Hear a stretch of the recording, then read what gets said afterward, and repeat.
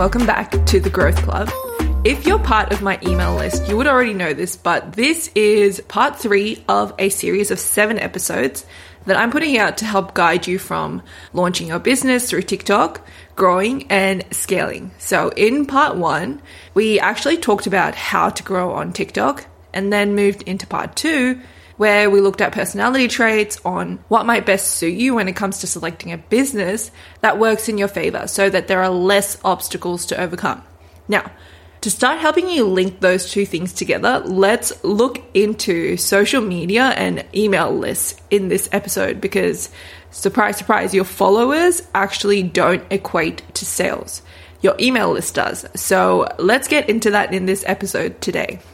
I feel like the general misconception actually comes from the fact that social media and the amount of followers you have is a massive vanity metric. It is a social currency that we associate with fame, and then fame is associated with wealth, and wealth is something that most people are chasing, given in civilization, everything revolves around currency and needing to make money. So this is something we all associate as a highly regarded form of social currency. But the thing is, we all know that there are ways of making money and building our businesses without it always equating to the number of followers that you have. We know this. We often state that there are lots of talent out there that may not have specific amounts of followers and have large followings that we can accredit their skill sets to. We know that there are businesses that make a lot of revenue, yet their follower count may not reflect that and may not look like it equates to the amount of revenue they're making per year. Yet, we still get swayed into thinking that the amount of followers that you have would likely equate to how many sales someone gets or the amount of sales that a business likely gets. So to make sure we're on the same page, let's look at 2 different analogies. One of the analogies is going to be around your following, and another analogy is going to be around your email list. So in the first analogy, let's imagine that you have an extremely, extremely large following. And because you have gained this following, you want to sell a product. You don't want to just rely on sponsorships and ads to make your income. So you decide to release a product. You do everything right in terms of creating sneak peeks on your Instagram and your other social media platforms, perhaps TikTok as well. You also create behind the scenes content. You're essentially priming your audience and letting them know that something exciting is coming very, very soon. And then on launch day, your algorithm does not work in your favor at all. Your launch posts don't end up doing too well. They don't get seen by your audience and the people that you need to be targeting. Or even say the algorithm was not against you that day and it was working fine. Even in this case, most of your audience will actually not see the posts that you release about your launch. Because you need to remember that even if you do a social media post, this does not guarantee that your audience will see that exact post. That is how social media works.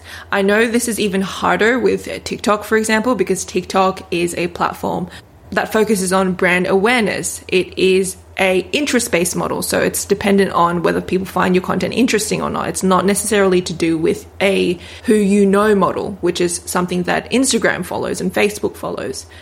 Quick side note here, if you're starting to build your business from scratch, I would still suggest TikTok first, only because you are very much needing brand awareness at that point. But anyways, back to the main part of the episode. Even if you do everything right, you do all the posts that you scheduled out and that you plan for, maybe you show up in stories, you do some lives, whatever you need to do during your launch period, say you did that all right. It can still end up being pretty much crickets throughout your launch. Now, on to analogy 2. This is one where your followers, you may not have a lot of them, but you have more people on your email list. So you've already primed your audience on your social media and then led them down a funnel of hopping onto your email list. And the fact that they're on your email list also means that they've already agreed to seeing more from you. They've already signed up to that. The people who are on your email list are basically associating themselves with stating that your product is somewhat more suitable for them than the rest of your followers. Your other followers, they may think you're insightful, but maybe your product is not exactly for them. They just resonate with some of your content, hence they're following you. And in this case, since your email list is larger than your social media following, but the thing is, your email list is not affected by an algorithm. It goes straight in your inbox. Say you send out a newsletter or some launch emails and some launch sequences that follow them down a particular path for sales. It will go straight in their inbox on launch day, unaffected by the algorithm.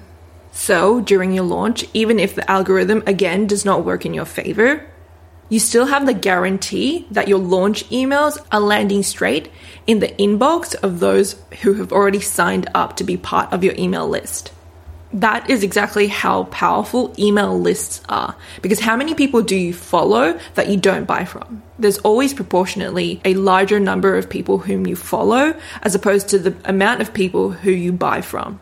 So knowing this, how do we set everything up in a way that optimizes for email list growth so that when you're selling products down the line, it doesn't have to be now, but when in the future you do plan on selling your products, that your email list is ready to go? How do we optimize this? We need to be making sure that your social media profile, in my case, a lot of the people who find me are from TikTok, so I like to reference to TikTok the most.